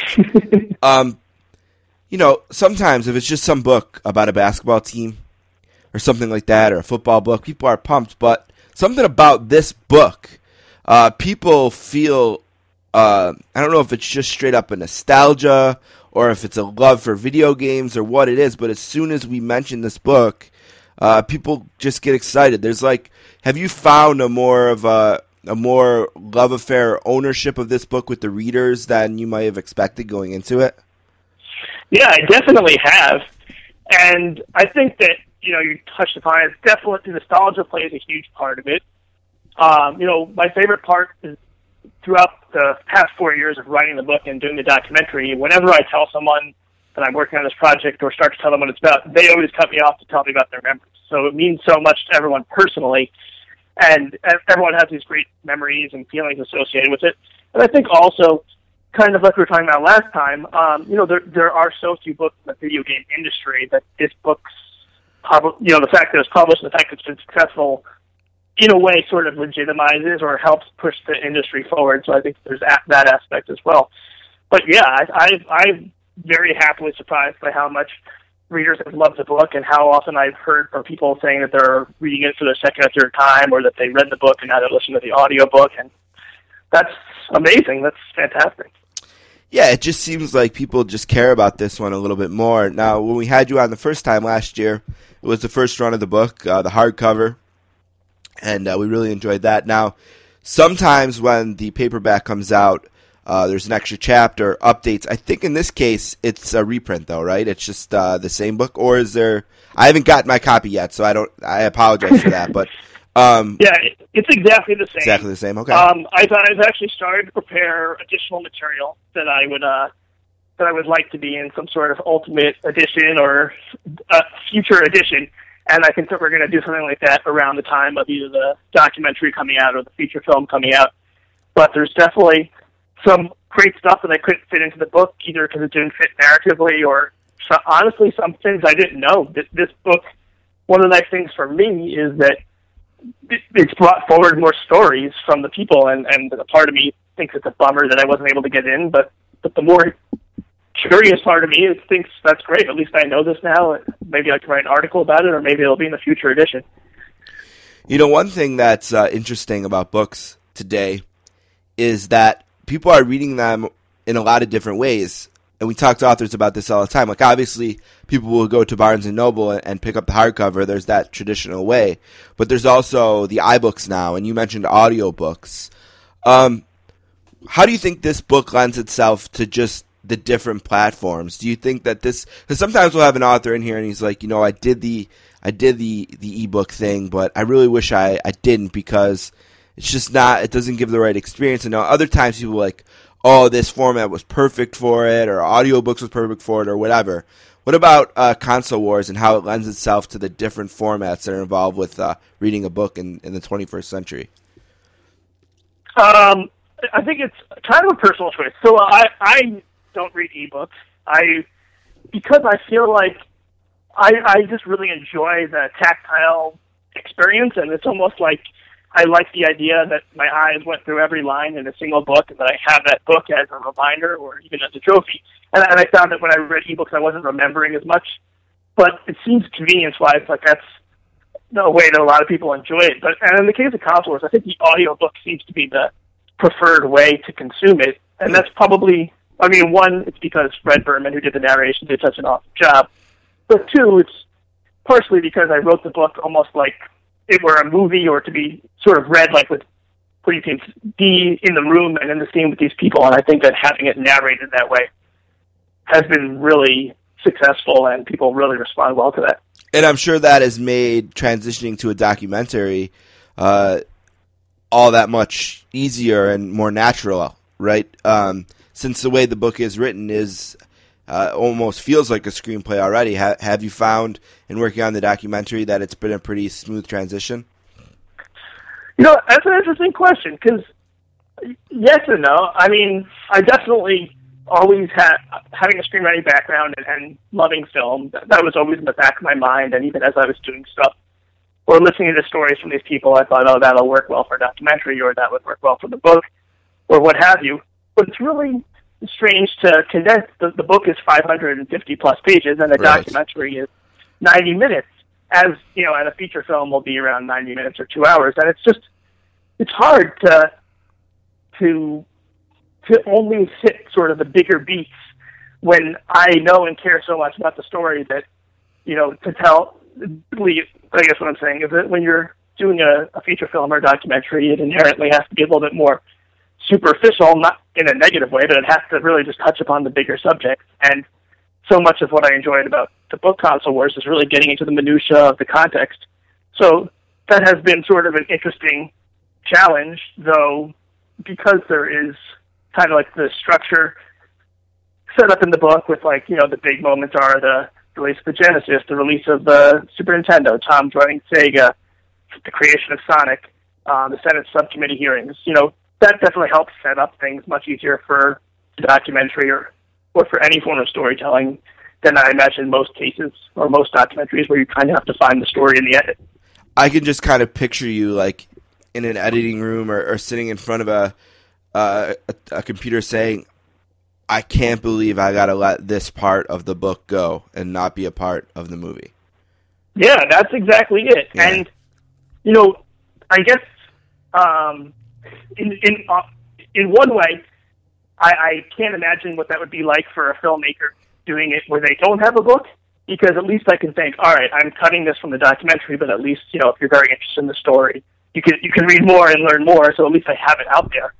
But on the other hand, I do know so much of it that it is sad to see that stuff go. But at the same time, you know, if I had the choice of doing a 90-minute documentary or a 4-hour one, it's definitely better to do it 90 minutes. There's a reason to things around that length. You know, it needs to be accessible and it needs to be lean and keep moving. And one thing that I'm really proud of that we've been able to do with the documentary is that me and my co-director, Jonah Tulis, it was very important to us that we didn't have a narrator and that we didn't have outside voices like historians or people who weren't actually living through the moments. And so far, we've been able to craft a cut that's told completely in the voice of the characters themselves, and that's really how we wanted it, and I think it's really nice to see it through their eyes. When you prepared to do the documentary, did you think in your head at all, like, okay, I've seen these books come into movies, and I don't want it to end up like that, or I've seen these books go into movies, and that is more like what I want? Did seeing other books morph into movies change or create or develop the way you develop this project? Another good question. I think that the fact that the documentary exists is kind of because so few books that have been adapted into feature films have had that documentary step in cases where it's a true story. And those were things that I craved. Like, I love the movie Moneyball, I love the book Moneyball, I love Social Network, and I love Ben Mesrick's book, The Accident of the Billionaires. But in both cases and other similar situations, I would have loved to see a documentary. And you know, as good as Jesse Eisenberg was as Mark Zuckerberg, I would have liked to see Zuckerberg himself or the Winklevi. And so there aren't a ton of nonfiction books that are adapted into a documentary format, because usually a documentary will get adapted into a feature film or a book will, but it's rarely both. So I think that the fact that doesn't happen, and the fact that I wanted it, was part of why we even did it, if that answers the question. Yeah, you know, and I think that maybe in the past, authors have been more likely to turn their books into films as opposed to documentaries, but I wonder if that's going to change, because it really seems like we're entering sort of a golden age of documentaries in a sense, with all of the ways that content can be consumed now, whether it's Netflix or, you know, HBO Go, Showtime. I mean, ESPN's 30 for 30 series. It just seems like there's so many more places for these films to be. And my brother and I, we love documentaries, and it just seems like as every month passes, the accessibility of a documentary is greater. The example I always think of is every year I always look to see what the nominated people do this with Best Picture, what films are nominated in the Oscars, and then they watch them all. Well, I always used to do that with documentaries. And I remember the one year there was a football movie that won. I don't know why I can't think of the name of it. Undefeated, right. And I could not watch this movie. You know, it didn't screen in Buffalo, so I couldn't go to a theater and watch it. You know, it was just nowhere for months and months and months, and then finally, I think Walmart actually released it on DVD, and I went and picked it up. But things like that are happening less and less. There's just so many more opportunities. And this turned into a really long question, but do you get that sense as well? Right. Like, not only were documentaries, say even as recently as 5 years ago, were they harder to find that distribution for, But I also think to some degree there was a stigma of it not being nerdy, but it was like, it wasn't as much a mainstream form of entertainment. But the success of Netflix with documentaries, and especially the ESPN 30 for 30 series, has done a great job of making it where, you know, people are more likely to just want to throw on a documentary and see where it goes. And so I do think that we're kind of headed towards a golden age. And I will say that I would hope that kind of like more people would follow my lead, or at least be in a similar situation where I was doing these interviews anyway for the book, and then it was definitely a little more difficult to deal with hiring a camera crew and, you know, arranging for these, spending days with these people and all the travel. But it helped me make a better book, and then at the end, we now had all this great material. So it was like killing two birds with 1.1 stones, you know, like putting in a little bit extra more work at that point just to end up with these two great ways of telling the story. Do you guys have a distribution plan in place for when the film is finished already, or is that something that you work on after, or how does that work exactly? I'm not even sure. We don't have anything in place. We have, so Seth Rogen and Evan Goldberg, who are also doing the feature film version of the book, they are producing the documentary, as is Scott Rudin, who's also involved with the feature film. The feature film will be with Sony Pictures, but we have nothing in place for the documentary at this time, and it will ultimately be up to Scott, Seth, and Evan. Okay. So we'll see, but if I have to defer to any people, those are the three people I have to defer to. So basically you get the project finished, and then you take meetings, right? And you go to this place, and you go to Netflix, and you go here, and you see what's up. Is that basically how it works? Yeah. Yeah. In an ideal scenario, I mean, maybe you screen it at a film festival and you get and someone might all buy those it people there. together. Yeah. But yeah, I mean, I can understand why it would be valuable for some filmmakers to have distribution in place ahead of time. A lot of times, just because of the fact that you have a budget for the film and it can help pay for that. But in this case, we've been lucky enough not to need that, and it's definitely, as a filmmaker, been great not to have to work on any specific deadline in that regard, and to kind of just make sure that we get the best story possible. How important has having people like Evan and Seth involved been to the whole process in general? I mean, you could probably answer that as well or better than me. I think that this is my first book, and there's a lot of people who write first books that are good, but it's still hard to get the word out, and having the support of Seth and Evan and having them write the forward was huge in terms of getting the word out. That's probably how you initially heard of the book, or, you know, I guess I would throw the question at you. How much do you think it has made a difference in marketing purposes for Console Wars, or in the way that people think of the book? Well, I'm positive it has helped, because those guys have a following, right? I mean, when they put their name on something, there's a bunch of people who will respond to that no matter what.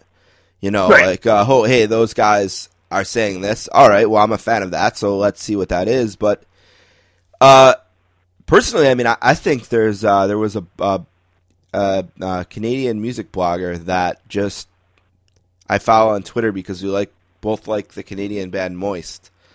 And she posted a link, I believe, to the book, and that's how I found out about it initially. And I thought, such a cool book, and then that's how things started. I don't know that that would have happened or not with Seth, because I don't know if that's I don't know how far back I can trace it. Like, as long as she was going to read it one way or another, I would have found out, because that's how I did. But maybe she only read it because of those guys. That I don't know. But yeah, I don't know. And either way, I guess I don't care that much, because I'm glad that at least it's getting into people's hands, and it doesn't ensure that they would like it just because it's something that Seth and Evan have put their names on, but at the same time, it definitely gets out to more people. And, you know, it kind of, in a way, part of the desire to reach out to them, or to try to find someone to produce a documentary and a feature film that was of the caliber of themselves, was like looking at what Sega did during this time period.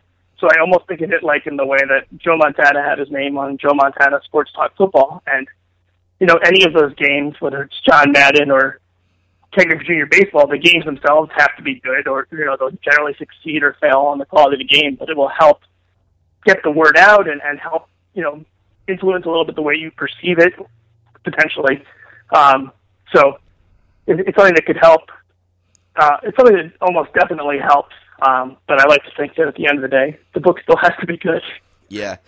This is something I was thinking about, too. I was looking around on your website, BlakeJHarris.com, and I was looking at the appearances that you've done, and ton of them, whether it's TV, radio, podcasts, all kinds of different things, and getting the book out. And I was thinking about some other interviews we've done, like Jeff Pearlman did a book, Showtime, about the Lakers, and we had him he was everywhere for a bit, promoting that, which was great. Jeff's is he the guy who did the How the Bad Guys one book? Yes. Yep, okay, same guy. Yeah. I like that book. Great author. Really good books, too.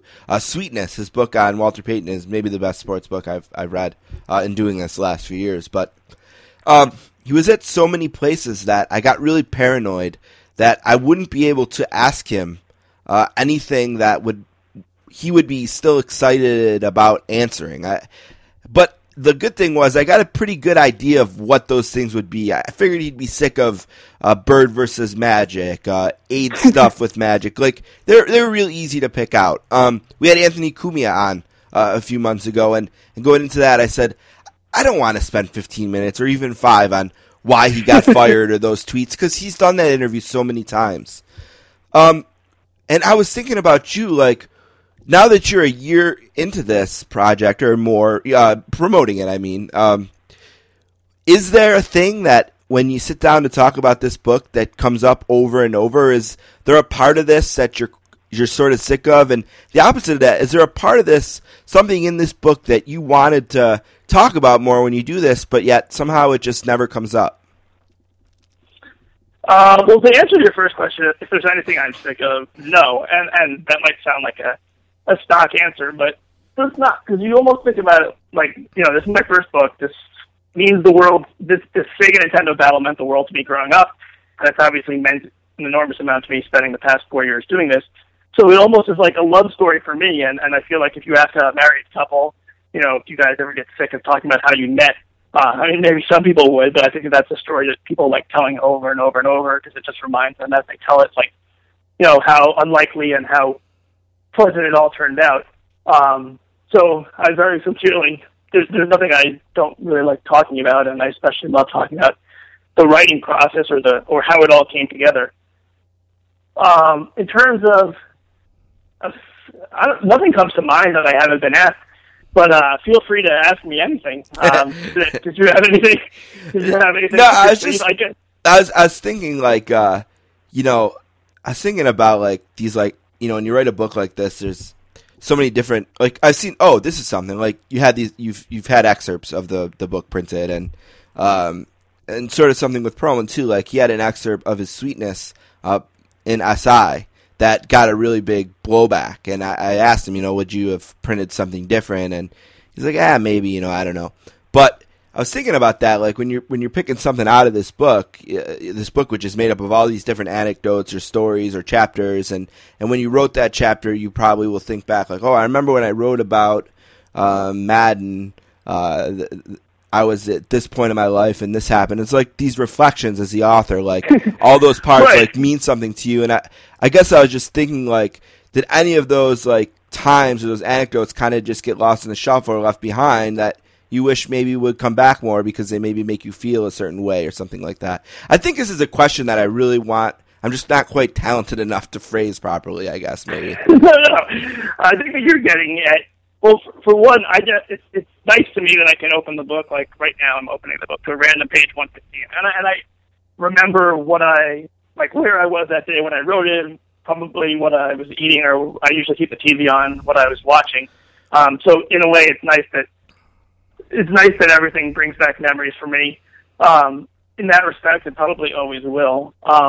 Like, as for the excerpts, there were a few places that published excerpts, and it was kind of interesting how it happened. Like, Rantland was really important to me because I love that website, and I spoke to their editor, and he, a natural fit would have been the first chapter, but he thought that it was too like in the moment, which is kind of what the story was, and he wanted something that would better touch upon the nostalgia of that era. So we ended up going with the Nintendo chapter.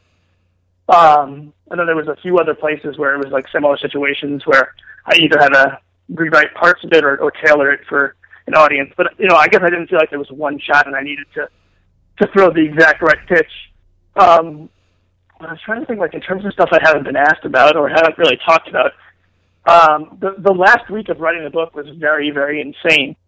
Because we were filming the documentary throughout a lot of the book writing period, I didn't get to write as much of the book as I had wanted to. Or, I didn't get to spend as much time as I wanted to on the book because I was doing the documentary. And Harper Collins and my editor, Mark Tate, were very understanding, or as much as I would reasonably expect them to be.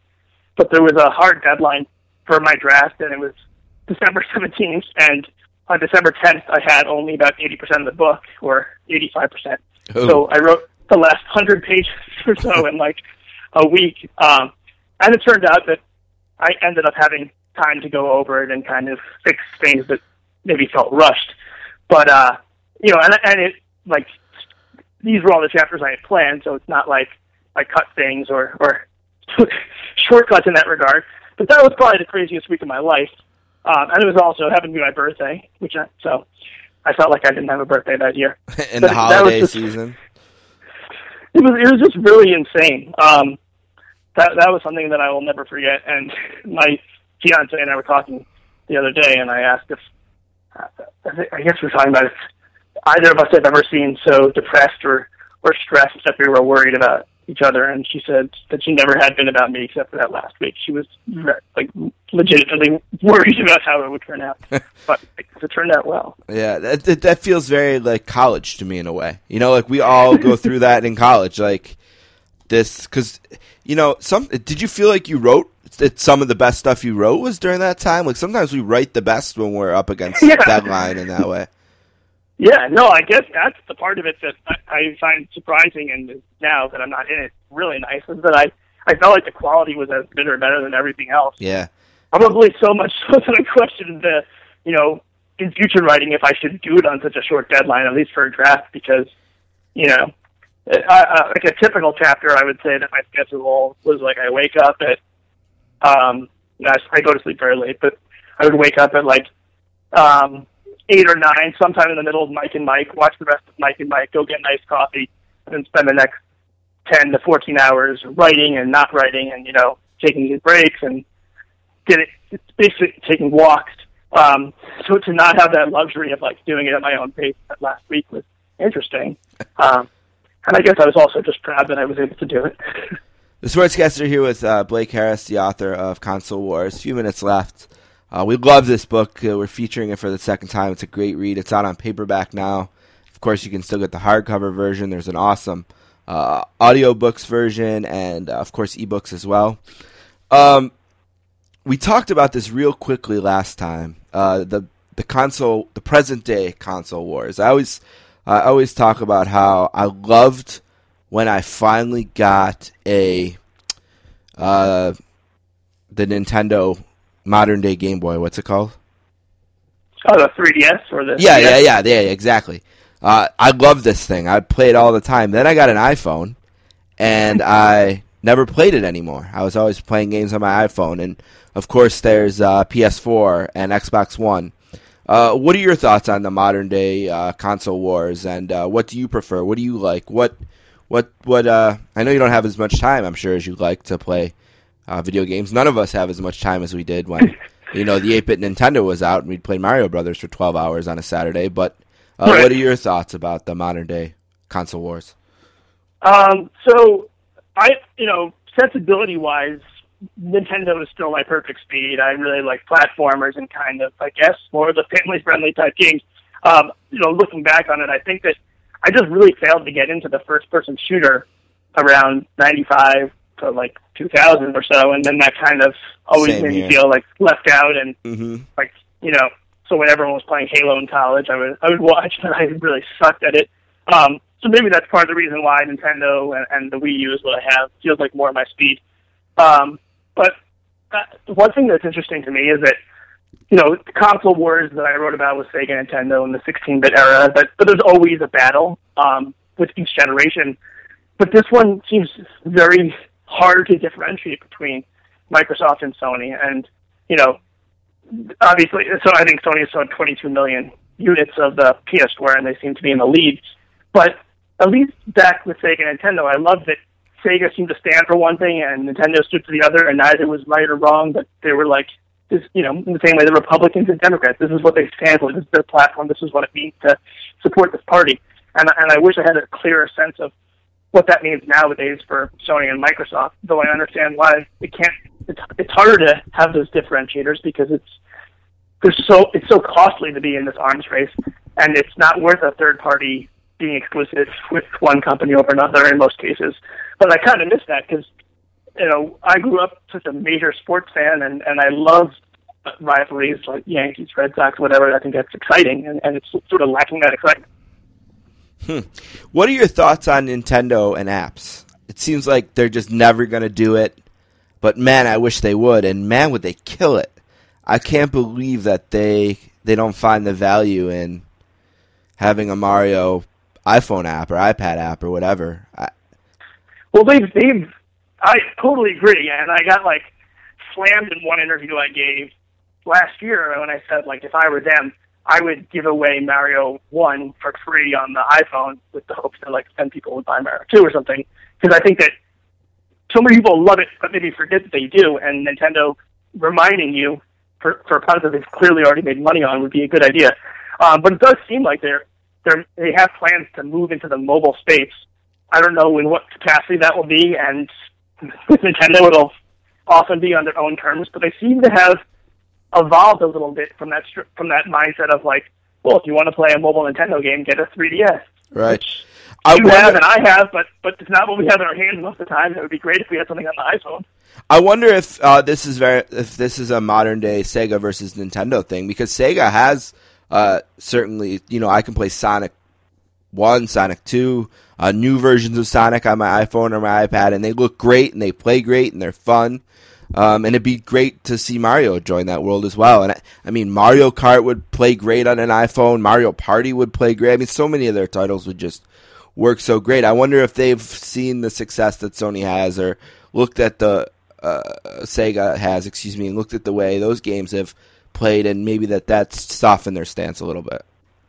Yeah, I think that's a part of it. They had a bad financial year last year as well, and there was a lot of questions, and a lot of it goes to their hardware. I love the Wii U, but it hasn't sold very well, and it has a lot of marketing challenges, and there's certainly things I think that they messed up, so I'm not shocked.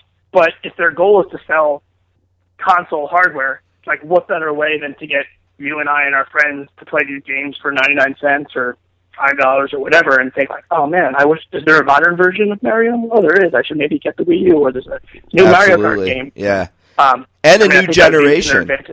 A new generation of players as well. I mean, there's got to be a 10-year-old kid who's never played Mario Brothers on the 8-bit, but would play it because everyone at his school is playing it on their iPhone, and next thing you know, he wants to get a Wii U because he's in love with the Mario games. Yeah, and also in addition to really better exploiting or taking advantage of the mobile platform, I think that Nintendo has probably the best IPs outside of Disney/Marvel nowadays, and it would really help that. I think that them at least announcing that they were doing a Zelda series with Netflix is a great move for them. I think they have so many great IPs that they should be doing more with, partly to appeal to that new generation, like you just said, and partly to appeal to people like you and I who are in our 30s and maybe forgot about how much we love Zelda, and sort of maybe even more mature content, which doesn't have to be that. It could still be in the Nintendo image, but I'd love in the way that Marvel has done such a good job with, Daredevil was darker, and the Avengers movies are more popcorny. Like Nintendo, I would like to see them sort of have a more diverse offering with their IP, because they have great characters that could really do well. Absolutely. Well, listen. Console Wars, Sega, Nintendo, and the battle that defined a generation is available in hardcover, paperback, Kindle, iPhone, iBooks, all those places. 70% 5-star reviews on Amazon, and then 30% idiots who maybe clicked wrong. Just one of our favorite books we featured. What else? BlakeJHarris.com. Lay everything out that maybe I missed, because I really want the listeners to connect with you and this, and we're going to have you back when the documentary. We want to be part of this every step of the way, so line it all out for us real quick. Well, first of all, thanks so much for having me back. And, this book most books come out and then they sell or don't sell and they kind of go away. But this book has had legs, and it's because of people like you and other people who have really believed in it and helped spread the word and helped give me a platform to do that. So I really thank you for that. No problem. And in terms of pitching myself, I started that website, BlakeJHarris.com, just so I could put up the other articles that I wrote and some of my favorite photos or artifacts from the console wars process and excerpts, and have it all in one place. So that's all there. My Twitter handle is BlakeJHarrisNYC, all one word. And I love talking about the book and talking to people who hate the book or like the book. And then otherwise, I'm just going to go back to the laboratory and work on the documentary and try to get that done, and then get the feature film going and find a new book to get started writing. Do we have a vague timetable at all on when we might see the movie? Not yet. Joan and I are supposed to go to L.A. We're New York-based. We're supposed to go to L.A. next week to meet with Seth and Evan and watch the latest version of the cut, and then hopefully talk about final steps to finishing up the post-production process. But so hopefully in the next couple of weeks I'll have a much clearer idea for you. Blake, thank you so much for being on again. Thank you for giving us a chance to feature the book again in the book club. We are going to have a copy of the book to give away. I'll let you know more about that when I get the books. But Blake put me in touch with the people at HarperCollins, and we're working that out. So we should have a copy or two to give away. And, thank you again. Really appreciate it. Yeah, I look forward to chatting in the documentary sometime.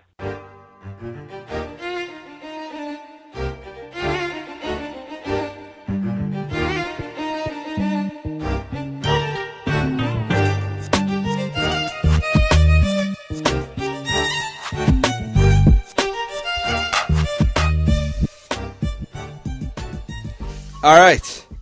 I want to thank our guests for being on the podcast today. We always book a great show, huh, Don? You sure do. Another example of the brilliance of my booking. Yeah. On the Sportscasters. I always wondered, let's say we never got anywhere with this. I was just thinking probably the same thought you had. Maybe you should just put out a resume. Wouldn't someone want me to be the producer of their show, though? Haven't I not proven to produce this really well, if nothing else? I'm thinking ESPN radio doesn't necessarily need you, but maybe there's a podcast out there that's right on the cusp, but just we got to combine forces. But every radio show needs producers. Yeah, they do. The best of them. They do. I don't know. We don't need to talk about my talents right now. Jeez, pat ourselves on the I'm back embarrassed for booking the show that we don't know about. I'm blushing. Thank you for listening to this show.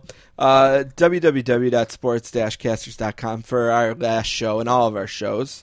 Joe Poznansky and Michael Fabiano, the most recent. You can find us on Twitter at sports_casters or at DonLikeSports, at least two of them that we know of. You can email us to sportscasters@gmail.com. We've been trying to use our Facebook page more, but I stink at that. Maybe if more people seem to look at it, I will be better at it. But I don't know. What do you got for us, Don? One last thing for me this week. Sammy Watkins is again doing awesome things in training camp, which is great. I still believe in the talent. I still believe he's probably the best guy to come out of that draft, and I know that's going to be a really tough argument to make based on anything he does on the field. But I was listening to the Beat Reporter today talk about the quarterback competition and about how Matt Castle's kind of been a steady Eddie there, and he doesn't have great practices, he doesn't have down practices, and that he can be a guy that completes short to intermediate passes. And I just think, we had that in Trent Edwards. We had that in Ryan Fitzpatrick.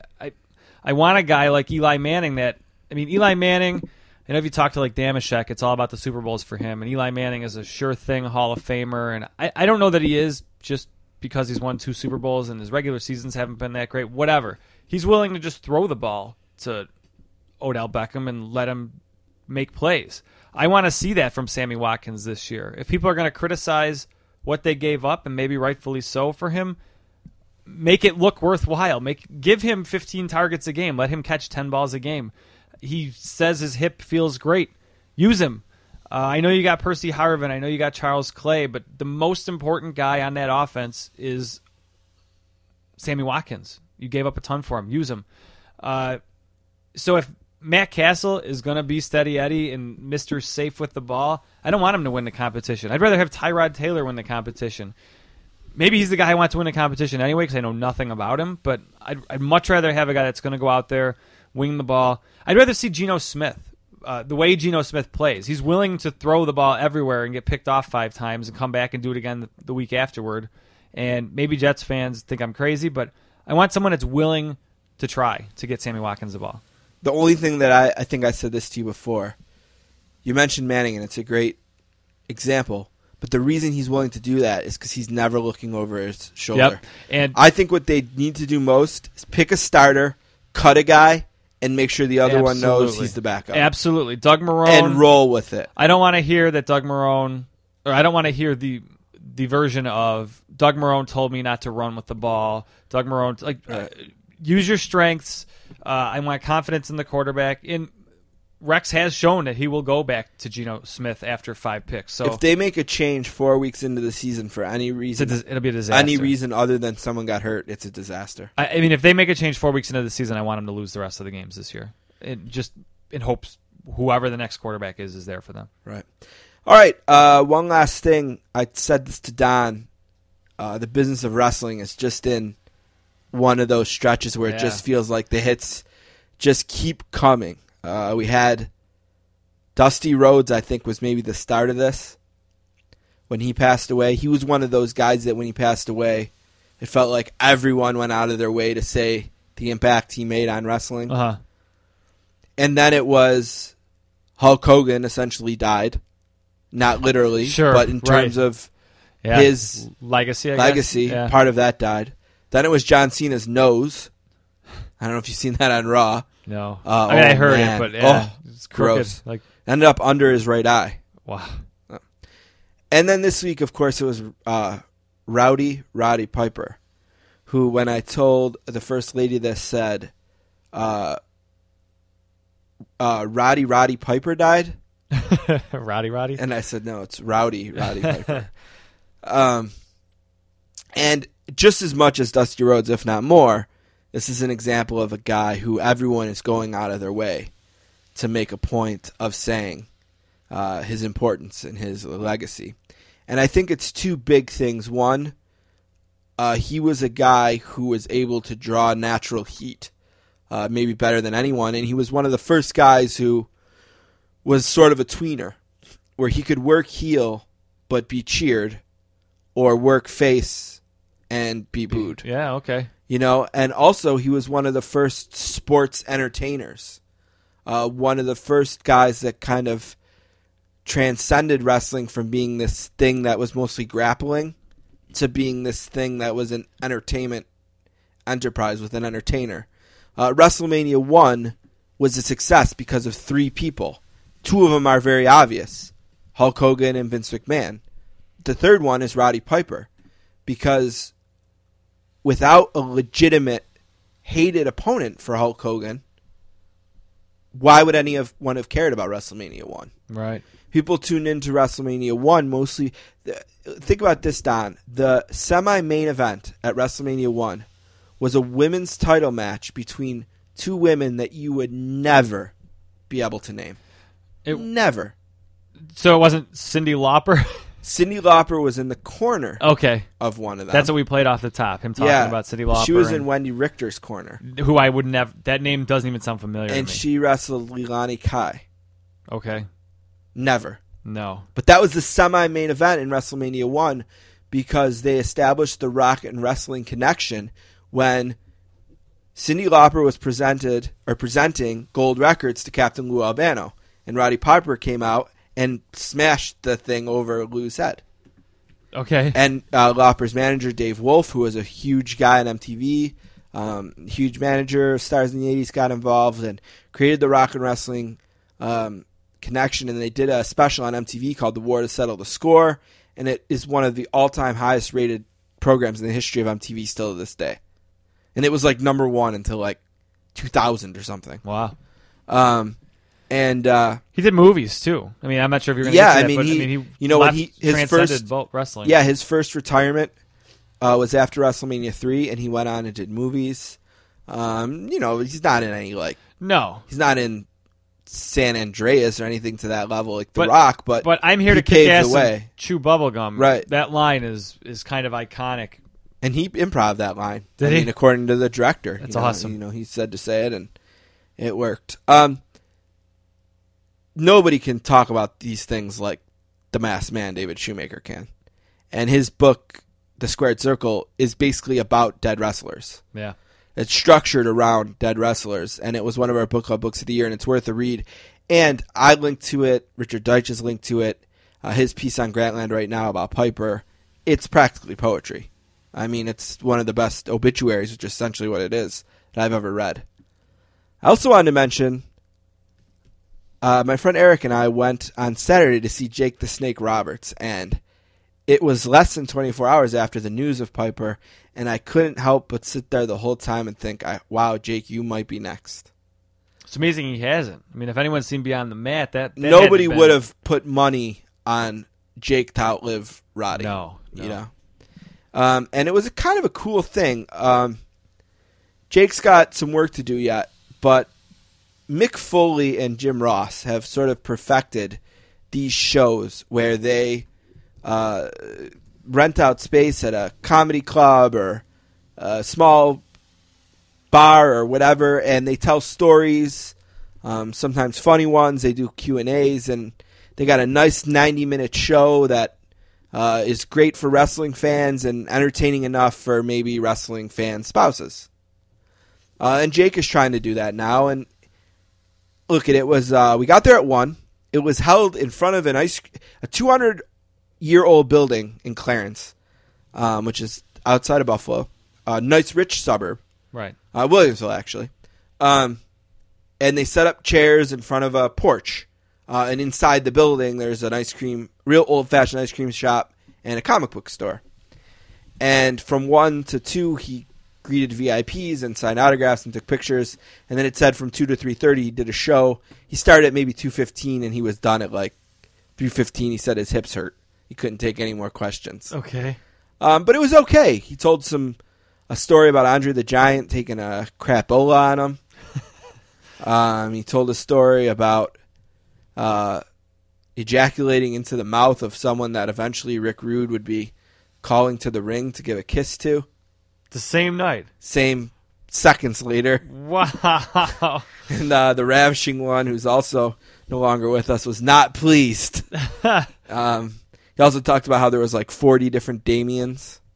Oh, really? Because Damien didn't really travel that much. Oh, okay. Not that they didn't all die, no. And he also told a story about how when, I think it was King Kong Bundy, splashed Damien, it was actually a sock with 50 pounds of ground beef in it, and how the local SPCA was like there to check the bag after to make sure they didn't slip the snake in. Because I guess their word wasn't good enough that, no, we're not sending a snake out there to be squashed.